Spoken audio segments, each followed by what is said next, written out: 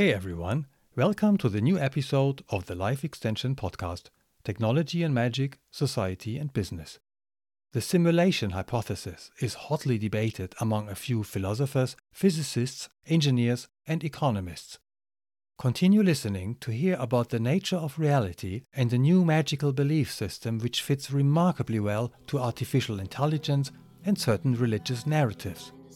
Also compare an apparently useless debate about the simulation hypothesis with its enormous significance to transhumanism as a developing post-humanist mythology.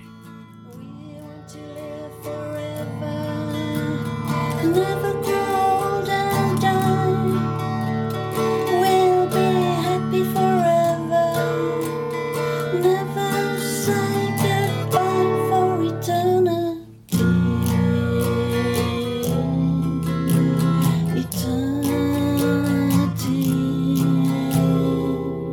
In this episode, we will look at the question if the reality in which we live is what we think it is, or if we live in a simulation. We all know The Matrix. Recycling an older philosophical theme, the movies describe humanity as living in a computer simulation created by machines. In view of ever-increasing computer power, The Matrix appeared at the right time to trigger an intense debate about the nature of reality. A short Google search of "Do we live in a simulation?" will produce a number of articles in publications which are read by people interested in science and digitalization. Most of them go back to ideas and public statements made by Nick Bostrom, a philosopher who is one of the pillars of transhumanist thought, David Chalmers, a philosopher of consciousness, Neil deGrasse Tyson, a celebrity astronomer, and Elon Musk, the famous builder of various tech companies. The so-called simulation hypothesis was formulated by Nick Bostrom. It claims that if future humans have sufficient computer power to run simulations of historical human worlds, then statistically we are almost certainly living in one of those simulations instead of in the original reality. So could it be that we just imagine to live in reality, that all of us, our thoughts, perceptions and feelings are just the product of some artificial intelligence in a simulated universe? The simulation hypothesis is intellectually exciting, but at the same time entirely useless. For a start, as a scientific proposition, it is not falsifiable and lacks therefore scientific relevance. There are mainly two strategies of proving or disproving that we do live in a simulation. The first one is shaped by thinking like a software or gaming developer, looking for glitches or limitations in the fabric of physical reality, which shouldn't be there. That could, for example, be the limited number of available particles enabling quantum calculations of the universe.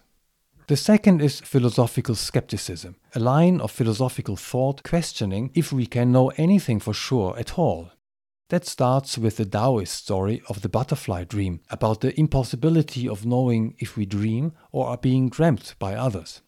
It continues with Descartes, who proves the existence of reality by the fact of his own thought. I think, therefore I am, but which could well be based on a delusion caused by a deceiving God.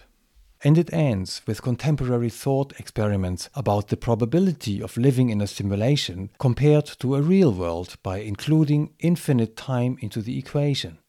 Let's look at the hypothesis again. It says that in the future, technology will be advanced enough to simulate reality. Once the technology exists, it would be used for all kinds of purposes. In that case, more simulated worlds than realities should exist. And the likeliness that we live in a simulation is higher than living in base reality. That line of thought is quite elusive. Any kind of thought model could be stretched in a radical way by assuming unlimited time and a few ifs, and still appear superficially logical, although the open framework makes any rigorous reasoning almost impossible. Anyway, the simulation hypothesis can neither be proven nor disproven at the moment. The philosopher David Chalmers sidesteps the technical questions of physicists by providing a different perspective. He points out that even if we are in a simulation or a matrix, our world would be no less real than we thought. It just has a different underlying nature of reality. Another argument against the simulation hypothesis from economics goes like this. Any simulation necessarily would take up resources to produce and to maintain. Why would anyone create a simulation at the scale and complexity of the universe to conduct human ancestry research, as suggested by Nick Bostrom? And why would the simulated universe include hidden levels of complexity which the simulated humans do not understand anyway? From an economical point of view, that would be an incredible waste of time and resources. What appears a bit of an ivory tower exercise, physicists and philosophers are engaged in a highly theoretical and technical debate about whether we live in a simulation or not. As consumers and citizens in this world, that debate will get us nowhere. Let's stick to what appears to be closer at home. The whole discussion of living in a simulation compared to reality appears silly, not only because it is useless and irrelevant, but also because it is entirely anthropocentric. Do we still believe that the world was built for humanity at its center? Furthermore, the simulation hypothesis is not just an interesting metaphysical idea. It also qualifies as a conspiracy theory, even as the mother of all conspiracy theories. In case we really live in a simulation, then the intent of that simulated reality's creator would be to deceive us about absolutely everything. Are we living in a simulation? Why do I discuss this question at all in the Life Extension podcast? Because the simulation hypothesis is an important philosophical backdrop of mind uploading and immortality through digitalization promoted by transhumanists.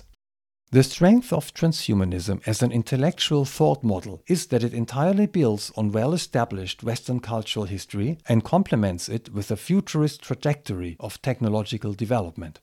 Its allegiance to traditional thought, especially humanism, liberal capitalism, and a few metaphysical concepts from Christianity, gives it a familiar feel.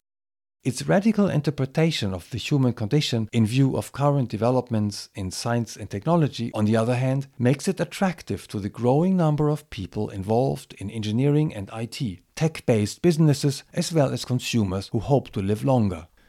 Particularly in Western cultures, transhumanism provides a philosophical and, as some would argue, a religious mold for the ongoing digitalization and its expected dramatic repercussions on human societies.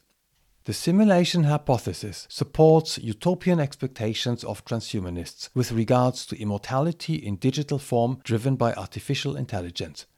The other side of the coin, equally supportive, is its religious interpretation, which is being promoted by several religious groups, among them a subgroup of Mormons called the Mormon transhumanists. Their belief in theosis, that man can become God, leads them to similar ideas as the simulation hypothesis. Once man, through his own accomplishment, has become God, he might create other men who can become gods and create more men, and so on. Very interesting how thoughts from IT and religious circles support and complement each other so well. One could of course argue that both lines of thinking have developed within the same mold of American culture, which makes their alignment less surprising after all. The idea that simulations of reality are possible is very important to the transhumanist narrative of the human becoming post-human and ultimately superhuman or godlike based on expected progress in artificial intelligence. This story looks rounder, more rational and less preposterous if complemented by the simulation hypothesis directed at IT-minded people or its religious analog to cover the metaphysical side. Putting two beliefs together, confirming each other within the same belief system, makes each of them more convincing. Or to say it with Evans Pritchard, an anthropologist who in his classic ethnography about the Azande described the astonishing rationality of a magical belief system, magical fact is explained by magical fact. But no matter the genesis, rationality or truth of the transhumanist narrative, it has the potential to develop into one of the great mythologies of the post-human age. In contrast to most other contemporary visions of the future, if those can be called visionary at all, it has great potential to shape our engagement with digital technologies. The question if we live in a simulation does not need to be answered. It will be enough that it stimulates our imagination how we want to use our new technological capabilities to create the type of life we want. Thanks everyone for listening. I hope you have enjoyed this episode of the Life Extension Podcast, Technology and Magic, Society and Business. Episodes of this podcast will remain intense but short. So if this subject interests you, just subscribe to this channel. Episodes will be posted once per week. Bye bye. looks like he is 19. His real age 616. He says I've seen it all before. Humanity is such a